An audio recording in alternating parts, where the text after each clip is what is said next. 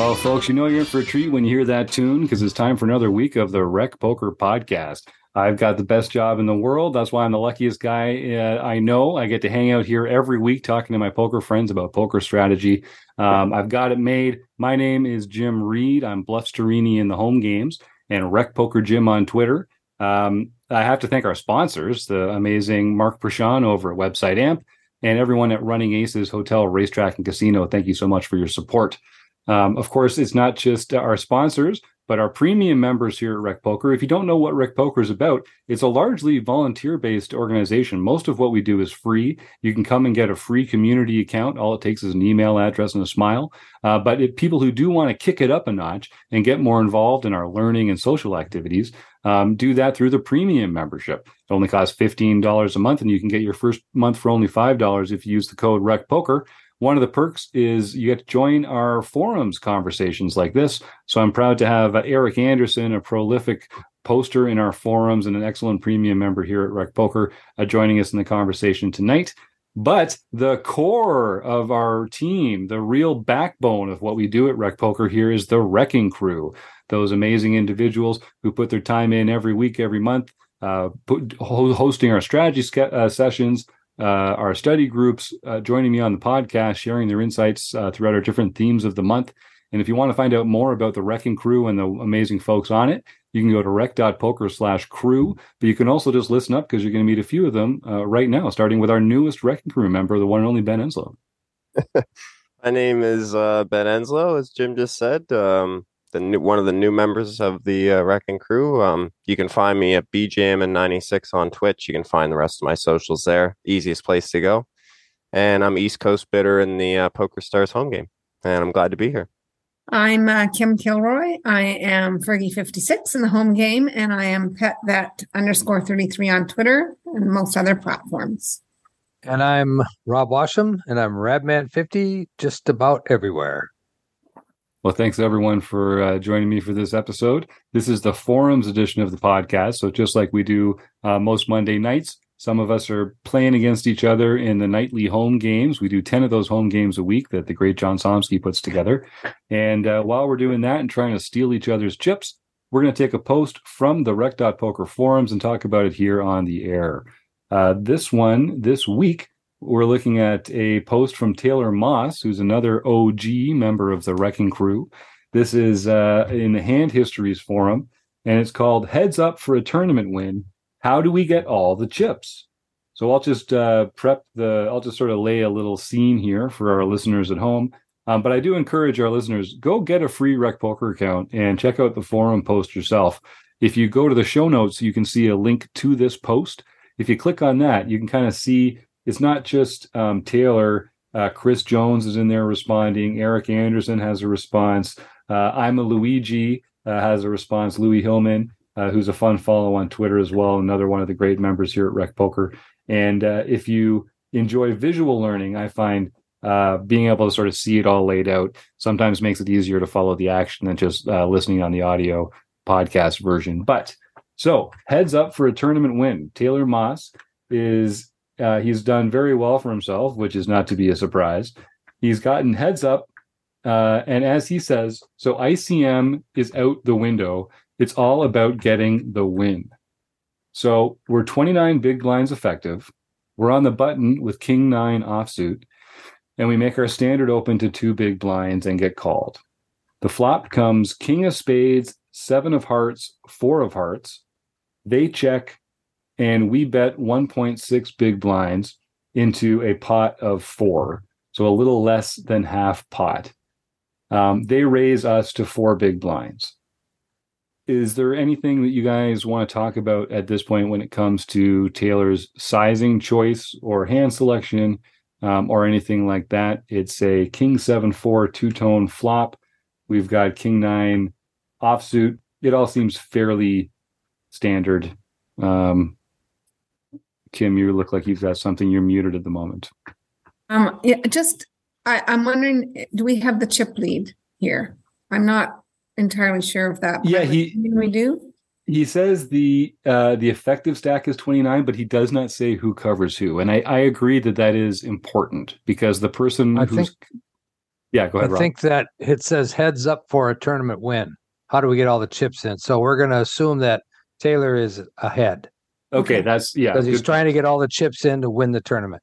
good point. Okay, Still and I good. think as Kim's getting at, it does make a Hmm. big difference who's at risk. Yeah, Ben, sorry.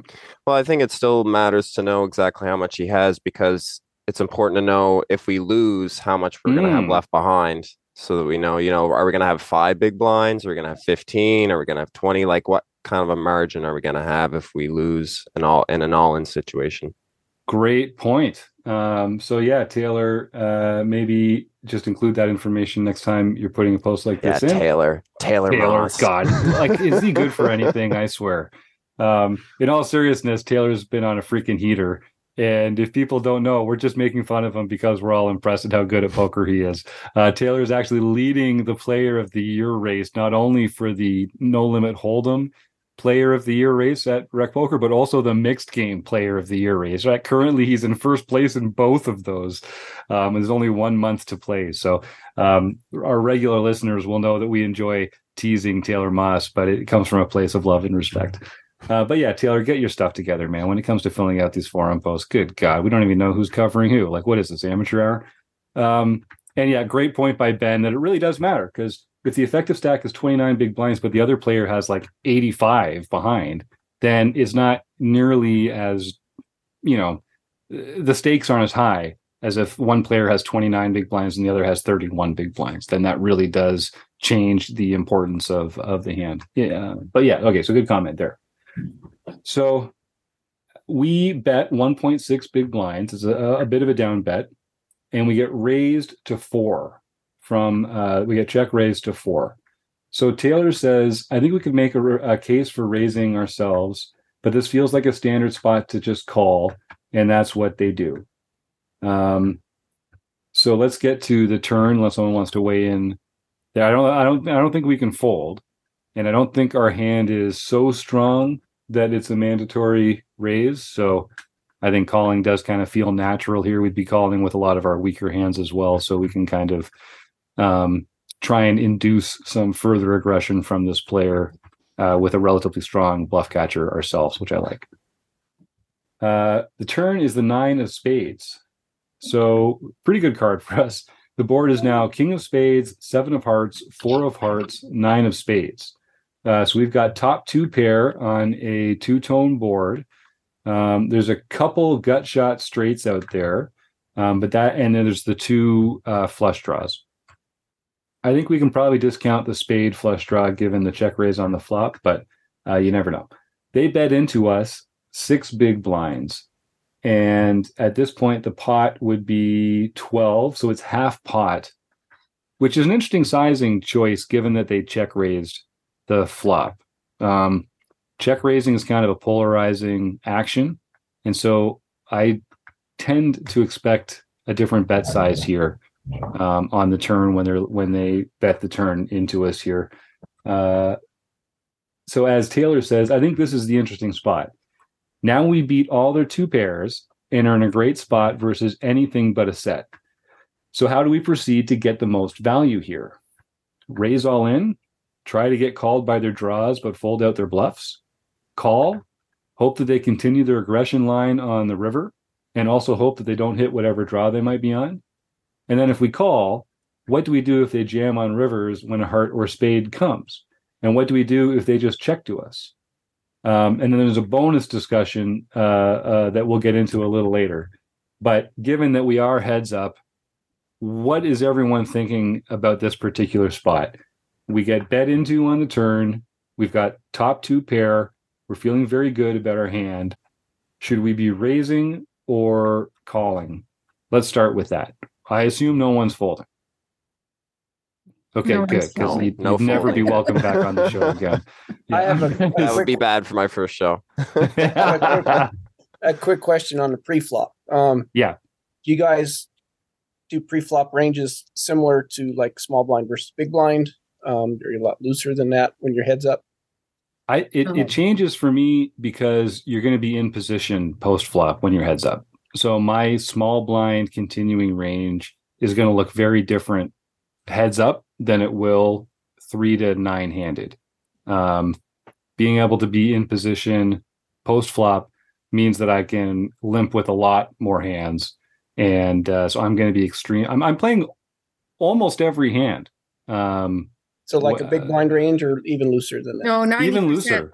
Yeah. 90 to 95% of hands you should be Yeah. playing either as a call or a raise. Yeah. Okay. Yeah, That's, because I just wanted to clarify that. the other Yeah, good thing is question. when there's more dead money in the pot when you're 9-handed. When you get folded around to and you're in the small blind, there's more dead money that you have to account for there. I think. Oh, the antes and stuff. Yeah, There's an ante in there. So there's more of an Um, incentive for you to raise there too, because there's more dead money for you to win. Yeah, that's So, a I don't great know. point. And you're definitely going to be But because then when you're your head's limping up, so I guess you often. just got to keep the guys short. You just got to keep the other guys. You just got to open. Just fire, and as you're just boxing and bobbing and weaving a little bit. I don't know. Yeah, some of it's kind of villain dependent. I think, like you're saying there, Ben, like players that are going to overfold, I'll probably raise the small blind more. I'll probably open raise more than against other players. Players that are going to raise more or call more, I think limping the small blind is a better line in these heads up spots. But it makes a huge difference being able to play in position post flop for sure. And again, I guess the last thing we'll say on that, Eric, is it also changes the hands that you might open raise with, because since you're continuing with such a large range of hands and limping with a lot of them, that might change the line on which ones get limped and which ones get raised. But it should be very, very, it should be almost all the hands you're playing in one capacity or another. So are we talking about the flop or are we talking about the turn here? Whatever. I think The turn. We're talking pre-flop. Taylor says the turn is interesting. Yeah, we're gonna find a few rabbit holes. Taylor's interested in the turn, but I'm open to a flop conversation if there's something there that caught your eye. What I wanted to say probably pertains to both, because if we're heads up, we've probably been playing with this person for a while. Mm-hmm. So we sort of know what type of a player they are to some extent, or we should. And this should sort of give us an idea of if we can get more chips in on the turn. Mm-hmm. And even if we can get more chips in on the flop. Mm-hmm. So are they sticky? Are they just stabbing as a bluff with their raise? Are they going to fold a flush draw? Are they going to fold 6, 5, 6 of offsuit? Are they what are they? If we have an idea of what kind of opponent we're up against, it sort of gives us more of an idea of where to get the money in. But I would certainly be trying to put more money in, at least by the turn, if not on the flop. Yeah, that's my take too. Yeah, Rob, go ahead. Do you raise all in then, or could we do something kind of tricky, like just do a min click back? Well, if they've only put in 4, 6, they still have 23 big blinds, so probably I'm only going to raise to maybe 14 or 15. Big blinds and let them put their stack in if they want or feel right.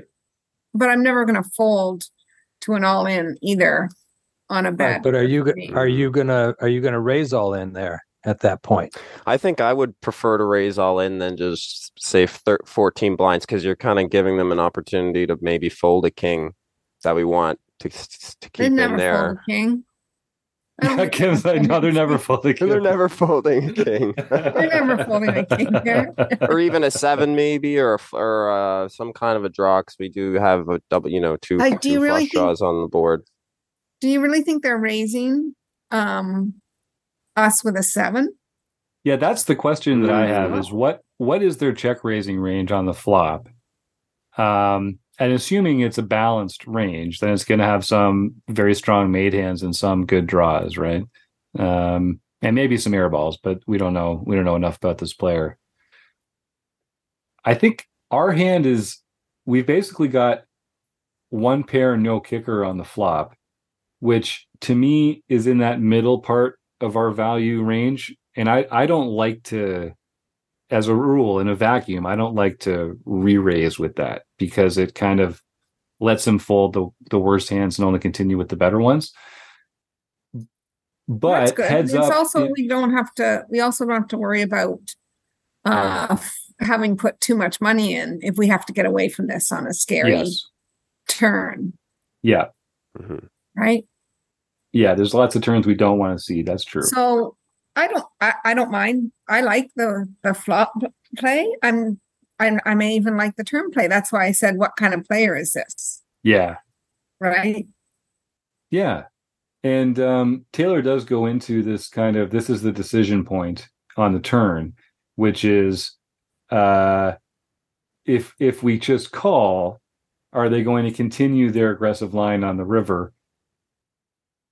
It is trickier for us because we don't know if they're the kind of player that's going to bluff their missed draws or if they're only going to put it in when the draw comes in.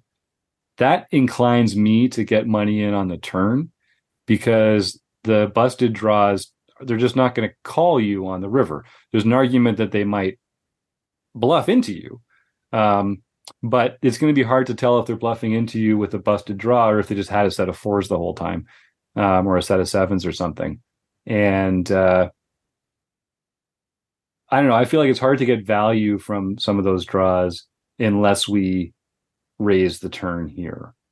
I'm not sure if I prefer the shove or the smaller raise, to be honest with you. I think if we had if we had, for instance, like the 5-6 of hearts, I kind of like the shove better because you maximize your fold equity and you've got a lot of outs when you are called.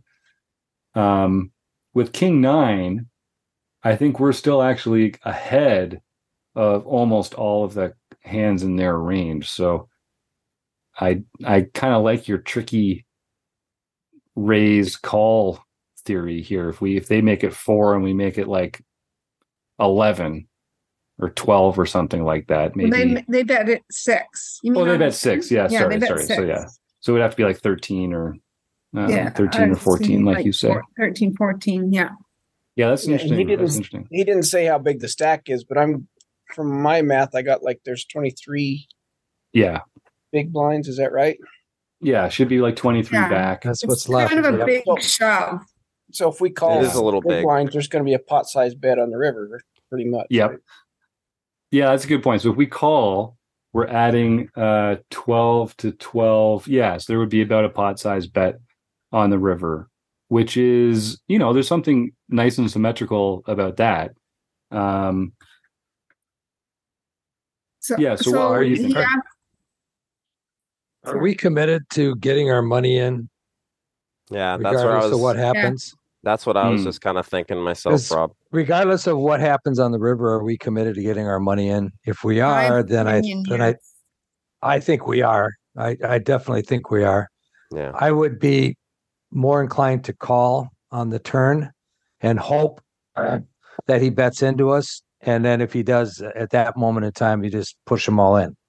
And just cross your fingers if it's a heart. And I mean, yep. I mean, there definitely could be trouble, but I mean, are you committed to this? I mean, I'm pretty sure we're committed to this pot, and we're going to be going all in, regardless of what happens on the turn or on the river. I'm sorry, on the river. But I mean, it looks like he's setting up the river shove. Here with this bet sizing. So why not make the draws pay now rather than being able to get away from it? Yeah. Well, that's the thing. Are they going to get away from it? If you jam now, are you going to scare away your prey? No, I don't think so. No, I don't think so either. That's a key question though, because what you really want is if you shove here, you want to get called by those other hands in their range that are not a set of 4s or a set of 7s, because you are destroying that other part of their range. You are doing extremely well against those other hands in this range. Even if he's got like the 5-6 of hearts, he's got a lot of outs, but you're still doing really well. But is he check raising that on the flop? Right. Sometimes. Yeah, I mean, heads up, you got to kind of know your opponent. Some guys won't, Mm-hmm. Well, most people will check raise 6 high. Right. Because it seems to me like we've seen two aggressive acts by this opponent. They've raised us on the flop, and then they're still putting more money in on the turn. Are they really going to fold if we jam? They've already raised us to 4 big blinds. Now they're putting in 6. I guess if we jam, they can fold, but if we make it 14 or 16, they still might fold. Mm-hmm. But like Kim said, they're not going to fold a king, so we're losing value there. We could win the whole thing. We could win the whole tournament right here, right now, if we just go all in and we see another, a king, queen, or something like that. And we can also check and wait for them to bluff the river, and yeah. So I guess that's the other factor there for sure. I guess the one thing we haven't mentioned is that if we shove here and they fold, that's still a pretty good outcome for us because we win a pretty big pot. We definitely we remove a little more than a third of their chips. We don't have 100% equity in this hand right now, even with top two pair. So if we can win 100% of the pot, that's not a bad outcome. But of course, we want to win the tournament in this hand. So we should. This is what Taylor's writing about specifically. It's specifically how can we get all the chips in on this hand? And it really sounds like I hate to say it, but it sounds very villain dependent, doesn't it, gang? If we think that they are the kind of player that's going to bluff draws, busted draws, then that would lean us towards calling and just holding tight and calling every river bet, right? If we think that they're the kind of player who's not going to bluff draws, but is going to call, is going to get sticky with draws on the turn and some second best hands, that's an argument for putting it back on them on the turn, I think. Louis Hillman comes in here and says, with SPR on the river being 0.7, I'm just calling turn as villain's going to be likely to be shoving for value with all the kings and lesser one pair hands. And Louis says they'll also have to bluff missed draws as played. And I'm not sure I'm that confident as Louis is, but it's true that aggressive players are more likely to bluff busted draws than other players. And I think the kind of player that check raises the flop with a spade draw, with a heart draw, is, going to be the kind of player who would bluff a missed draw on the river. So there's an argument for that for sure. Louis says he's never folding to a river shove heads up, even if the front or backdoor flush gets there. And his question is, if we do call and the villain checks the river, what's our bet sizing going to be at that point when you've got a pot size bet? And I think if they check the river, then they don't have a lot of hands left in their range that are going to call a pot size bet on the river. So I don't think we're going to get a lot of chips in that way. They might check back. They might check like a weak king or something like that and call. They might have a strong king. Yeah, they might that's true. Have king, queen, king, jack. Yeah, that's a good point. And good call. So I think we can get called by a king with a 70% pot shove. Yep. And I think we can get called by other two pair that are there. Yep. I don't know 7-4. if seven probably will fold. And all of their missed hands will fold. Some people who are even, when it's their tournament life, they'll just chicken out on that final bluff. True. True. Yeah, and then when they just shove river on like a heart or a spade, and you're just there like, oh god, I should have got it in on the turn. Yeah, I should have got it in on the turn. That's what I'm thinking. This whole time we're talking this like, oh, like now this bad river card's gonna come off, and I'm not gonna know what to do on the river when they shove. And then if they check and we shove, then they just snap fold. Right, and we could have won the tournament, and then it's like, I do feel like we miss the chance sometimes by waiting to the river. We miss the chance for some value from a lot of their hands that would have put chips in on the turn. So especially when we think they have a lot of draws in their hand. In the games I'm playing in, I'm just more inclined to put more chips in on the turn and let them kind of gamble on that draw coming in. Because then we kind of get to realize that equity either way. We don't get them to choose. We don't allow them to choose to get it in when the draw comes in and not when it doesn't. So I really like this. There's a response here by Chris Jones, the one and only 5x5, which kind of gets at some of the ways that we can think about this a little, because we're all talking about how villain dependent it is. And we're kind of like in jail here because we're not sure exactly which kind of villain this is. Chris says, part of the question for me is, what will hearts do here? Are they more likely to call off a turn shove or bluff rivers when they miss? Which is what we're talking about. Chris says, maybe part of our decision making is which king nine offsuit we have. If we have a heart of any kind, they're less likely to have the pair plus flush draw, which would likely be obligated to call a shove. So maybe if we hold a heart, which also blocks their path towards a flush if they hold hearts, we call and try to catch bluffs and then target king X on our riverbed. But if we don't hold the heart, maybe we go for the shove and hope to get called by hands that just can't find the fold, both king X hands and hearts. So that's a really interesting way to kind of take some objective information and allow that to inform our decision-making process when we're kind of tied up on how to proceed there. Kim? I really like that. Like starting to look at what blockers we hold or don't hold, right? Mm-hmm. And the board was king of spades and nine of spades. So we could have the king of hearts or we could have the nine of hearts.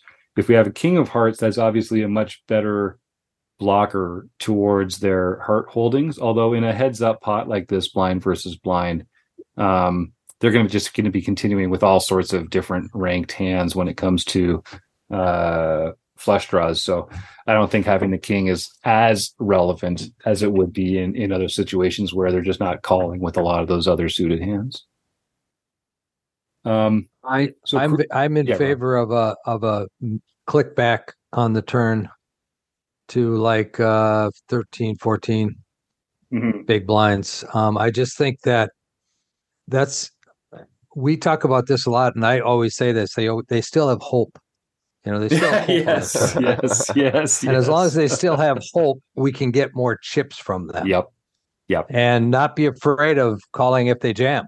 As a matter of fact, we could be inducing that jam, which is what we'd like to be doing right now. So I don't want to jam here. I think that's just too big, too strong. You're going to just fold out so much of his the hands that you're ahead of that it just doesn't pay off. If you can get him to commit more chips by just getting a little min click back, like I say, 20 or 12 to 13 big blinds, something like that, and get him excited about it, he still has hope, and see if he can try to jam us off our hand. And obviously he can't. So I just gotta live up to my screen name. Be jamming. Yeah, be jamming. Yeah, that's right. One of the things I really like about that, Rob, is that it just gives him it puts him in a series of bad spots. Like it's a very small raise, so they have to continue with a pretty wide range to it. But it also leaves them with a pretty trivial stack given the pot size on the river, which it gives them like another uncomfortable decision. So anytime you can choose a small sizing that still kind of gives your opponent a bunch of difficult decisions, then that's often a good path to take there. Okay, here's my question, gang.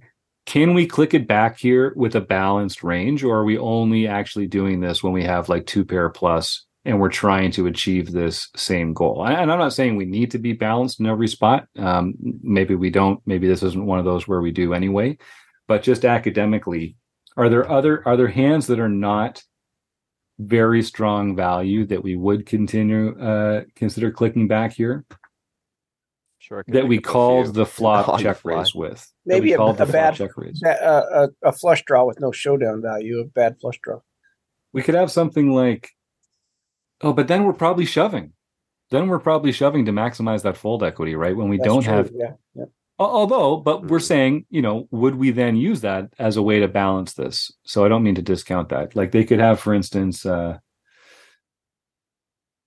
the 6-8 of spades now has a lot going for it on the King 7-9-4 two-tone. Are you calling a raise on the flop with on 6-8 of spades? No, probably not. Or check raising. Yeah. Or check raising. Yeah, I was like 10-6 of spades maybe. Yeah. Like check raises, but that's even like I don't know. It'd be pretty ambitious. we're talking about what would we have that we could call a check raise, right?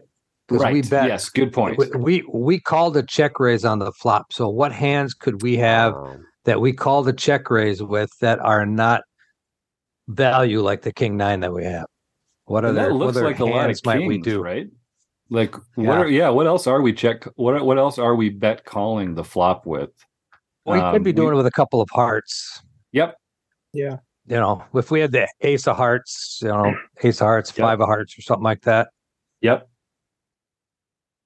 Yeah, ace five of hearts even has a couple backdoor straight draws in there.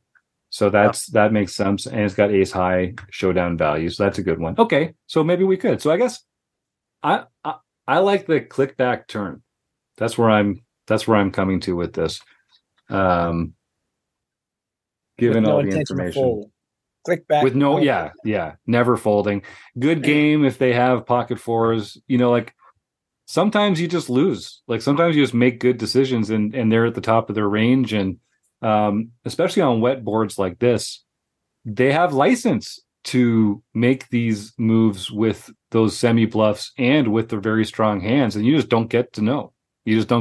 Barring some kind of physical tell or a timing tell or something like that. One of the things, if we do that and he thinks that we're doing it with some sort of a flush draw or something like that, he's more likely than to jam back on us with a king, with a worse king than ours. And that is a perfect result, right? That's a perfect result. And not only that, but the kind of player that we're hoping is going to bluff shove a misdraw on the river, aren't they also going to shove on the turn if we give them this opportunity? Exactly.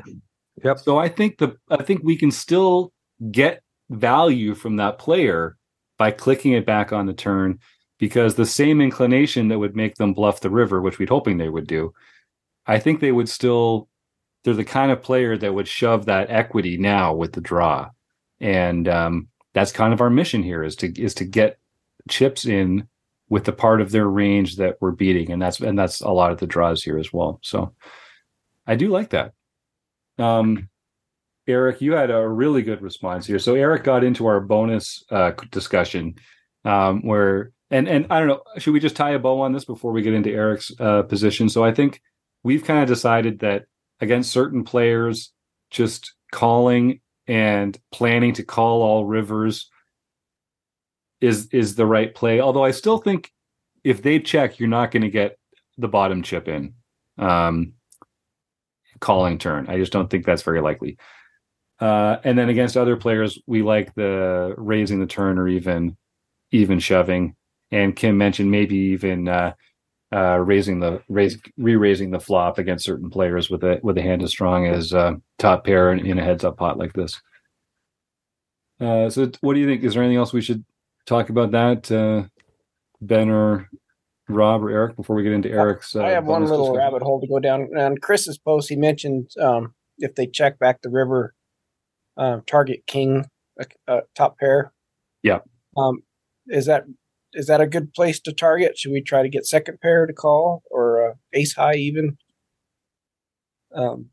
That's a good question. What size bet would be a good bet if they check on the river? I think the 70% pot bet, because it's also going to be all our bluffs that missed. Yeah. So just shove it no matter what. Yeah. Yeah, I think if I think like second we have six high. Right. If we have six high here on the river, we have to shove. Right. Right. And we're going to make most hands except maybe a king fold. And that's the way we should be thinking about this, right? Because we want to get called. We want to get called by our value hands. So let's put ourselves in our bluffing shoes and say, well, they're never folding a king if we shove with six high here. So that means that we can target king high with our value hands because they're never folding a king. Are they maybe folding a nine, or maybe they're calling a nine, like that second pair? Then that becomes kind of like your target here. And I don't know if betting a third pot versus shoving 2/3 pot makes enough of a difference against that part of the range. So I think that's a good thing to be thinking about, Eric. I like the probably the full bet here. Also, I think other players, especially in the games we're playing in, they don't care that much about saving 5 big blinds to then go heads up against the person who's got 55 big blinds. They're not going to be that elastic to the sizing. They're shoving the next hand anyway. Exactly. So they may as well put those extra 5 chips in here where they have so much equity already in this pot. So I think I'd go for the shove on the river. So the bonus discussion. That was just a question. I'm with trying to get it all in on the turn, but no, it's a good question because I think a lot of people get lazy about what are we targeting. We talk about targeting a lot on the show here because I think it's a really important part of value betting and bluffing is having a hand in mind that you expect your opponent to fold or call depending on the sizing. That's how you choose your sizing, right? So I think it's a really good thing to be thinking about every time you're considering putting chips in the middle.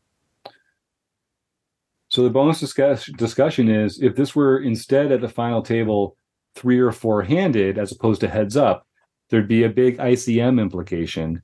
And do we approach this spot differently? Now, in that case, it would really, again, depend who covered who, I think. If we were the bigger stack, I'm definitely shoving turn. Might even be shoving flop, but definitely shoving turn. And I would be with a ton of range there, with a ton of my range as well, as played this way. Agreed. If I was, Kim's never afraid to get those chips in with the chip lead. That's a good way to print some dough, print some money. What if they covered us? Would that change how we played? It might make us less inclined to call any river. Maybe now we're going to get into like check and hope mode, but that's probably not how we got to the final table. Like, I'm not sure we want to change our whole game that drastically here. I think we're shoving turn once we get to 3 or 4 players. So it's hard to say, like, because we're not really, unless we do call, it's like we're probably getting it in anyways, somewhere's on the turn, especially if they have us covered, because then we're going to be shorter. Right. So. Yeah, let's say we're one of the middle stacks, 4-handed, and the small stack is not in this hand, but we're up against the big stack. So we don't want to bust on this hand because there's a short stack out there. It's a big mistake to go out before the bottom stack. Right. Yes. So you then are we play passive? When we're talking ICM post flop, we have a thing called downward drift. Okay, and that's when we're post flop. Downward drift is when big bets become small bets. Small bets become checks, raises become calls, and calls become folds. So as long as we're taking the aggressive action, we're better off because we still like the bluff draws, gut shots, runners. We can get lots of folds on the turns and rivers. So when we're looking at value and trying to build a pot without overcommitting, who covers who is very, very important. So we just have to keep in mind the downward drift. We're not going to make those big bets anymore. We're going to make smaller bets. We're not going to be raising anymore. We're going to be calling as opposed to raising. So a lot of those dynamics come into play when you're down, when you have an extreme ICM situation. Yep. I love that. You can tell Rob is the book study master because he's been reading along with Darrow Kearney's ICM book with Barry Carter, working on all this stuff furiously behind the scenes.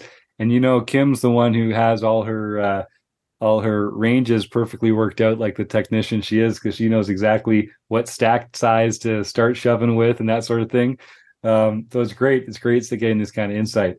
And Ben, you've been playing for a while now. You're a popular Twitch streamer. You're building out this whole reputation in the world of poker, taking the step to come join the Wrecking Crew here. We're excited to have you on. Before we wrap up the show here a little bit, why don't you just talk a little bit about where you like to stream, what kind of games you like to play, what got you excited about it? And I know we'll be having you on the Chats edition of the podcast for your own interview with Troy soon. But just a couple words to kind of let Rec Poker audience know a little more about you. Put me right on the spot, why don't you? Lead us. Well, it all started back when I won the Blowout Series package. That was way back. I think it was 2019 or just around the start of 2020, where Poker Stars had a bunch. You put out of, a forum post about yeah, that. Yeah, it was you? actually a forum post. Yeah, that I started. I remember that. I said I want to stream it because big tournament, $1,000 buy-in. I wanted to have some friends in there and stuff, and I'd already knew about Rec Poker before, so it was just kind of like the perfect situation where I could get your guys' take on it, and I got to come on the podcast and stuff like that. So and then since then, it's just been me just basically playing, rec poker, basically like recreational, just on the weekends. Got a little bit more serious about it lately and stuff like that with the stream and stuff. We're putting in a little bit more effort than what we were before. So definitely appreciate any support. And I think becoming, part of the Wrecking Crew is just a perfect blend for everything, and just going in that direction. So yeah, definitely feeling welcomed and stuff. And yeah, it's been really good so far. I got to figure out some more of the technical stuff yet. And it's a journey. Don't get me started on the technical stuff. But yeah, you're fitting in great, man. Yeah. I remember back in 2020 sometime, we were doing an OPA and I was hosting the OPA that night. And it's the first time I came across Ben and actually talked to him. And he made a pretty deep run on our home game that night. And I was very impressed with his thought patterns because basically it was just him and I at the end. And it was just him. So nobody else was in the chat with us. So we could talk pretty frankly about what was going on. And as he talked his way through the hands, it was like, okay, this guy could be a Twitch guy. Because this is what he's doing. He's doing a very good job of it right here. That was 2 years ago. So I'm really glad to see where you've gone so far, Ben. It's really, really fun to see that. Well, and I'm excited for what the future holds and stuff. I mean, a big goal of mine is to play a live tournament. I've never played a live MTT before, and I want to pick the right spot because I hear I listen to Andrew and Carlos a lot. And they're just like, Carlos is just like shitting on live poker, right? And I'm just grinding. Meanwhile, I'm grinding online, trying to build a roll so I can, go to Vegas, right? Yeah. and he's like, nah, he's like, play online, just do that. But it is one of my goals just because I've never had that experience before. So yeah, people wouldn't believe it though when they hear you talk about poker. Like you really know your stuff, and you've mentioned a couple times you're still waiting for that to play in that one major tournament, that live MTT. It's just like, how does this guy knows so much about poker? I can't believe it. Your ceiling is really high, man. Never mind Vegas, Ben. We're gonna do a road trip to Playground Poker. Oh, yeah, there we go. That's right. If we don't do one out to Halifax, get even closer to home for you. So. But yeah, I might start working on that Halifax angle a little bit because their poker room is really good and the atmosphere is awesome and stuff like that. And it's a really great room, and I see potential there possibly. So I'm gonna see what I can do. The problem is I don't really play a lot, and I'm not really rolled to play, in a live game. Right. Even 1-3 is pretty, big for me, right? So to get to play there, I only play every once in a while, if I feel like going and taking a shot and splashing around a little bit. So we'll work on it. We'll see what we can do. You had a pretty good result this weekend. If Twitter is any indication, it looked like that was WPT has been treating us really well. They've been running their satellites for the 10K, so that's where I've been grinding that really hard, trying to get a seat in that. So we got 1 week left. I'm going to try and get in there. So. Well, fingers crossed, man. We're all looking forward to seeing what the future holds. Okay, so Eric Anderson, just to wrap it up, the conversation here. So the bonus discussion from Taylor was if this was 3 or 4 handed, and there's ICM implications, do we approach the spot differently? And I think, Eric, you make a great point here about in an ICM spot, we're more likely to be just kind of checking and calling, giving them the opportunity to make the mistake and trying to get that king 9 to showdown. And you talk about sort of like the stack to pot ratio as well. And then I really like the way you break down the equity that our opponent might have with different holdings. Eric, what tool do you use because Eric, if people don't know, Eric posts all sorts of great stuff in the forums and on Discord. It's very detailed. He's obviously using poker resources to get some of this information together. He's got a great grasp of the mathematics of poker. Eric, what tools do you use when you're putting a post response like this together to help you calculate the different equity for the different hands they can have and that kind of thing? I usually don't use a calculator or anything. There's charts you can find online. It says if you have 8 outs on the flop, it's going to be 33% chance of hitting it. That's usually, I just look at one of those charts, figure out how many outs I have and what kind of equity I need, and then compare that to the pot odds. Nice. Well, thanks for all your contributions, man. That doesn't take into consideration the equity that you might already have. You might already be ahead. And so it should be your hand versus your opponent's range should be where you should be looking to see what that equity is. What you're figuring out is what the pot odds. So what you need pot odds wise to continue, and then your outs, that's assuming you're behind. If you're already ahead, you've got more equity than you think you have. Yeah, and you always have some equity. Yeah, you're right. Yeah. Okay, cool. Well, this has been a really interesting conversation. Maybe that bum Taylor could learn us something if he listens up and learns how to fill out. Give us some more details. Yeah, give us some more details next time, Taylor. Come on. Taylor, if you're listening, we didn't love even you. put in what suits he had. We didn't know. Did he have the 9 of hearts or the king of hearts? What the hell, man? Come on. And reads on his opponent. What is what is his opponent? Timing tells. All right. Well, this has been a real treat. Thank you to Taylor Moss for posting it here. Thanks to Kim and Ben and Eric and Rob for going through the hand with me here. Thanks to Mark Bershon at Website Amp and the Running Aces Hotel, Racetrack, and Casino. And you, the listeners, we couldn't do it without you. So thanks for tuning in. We'll see you next week.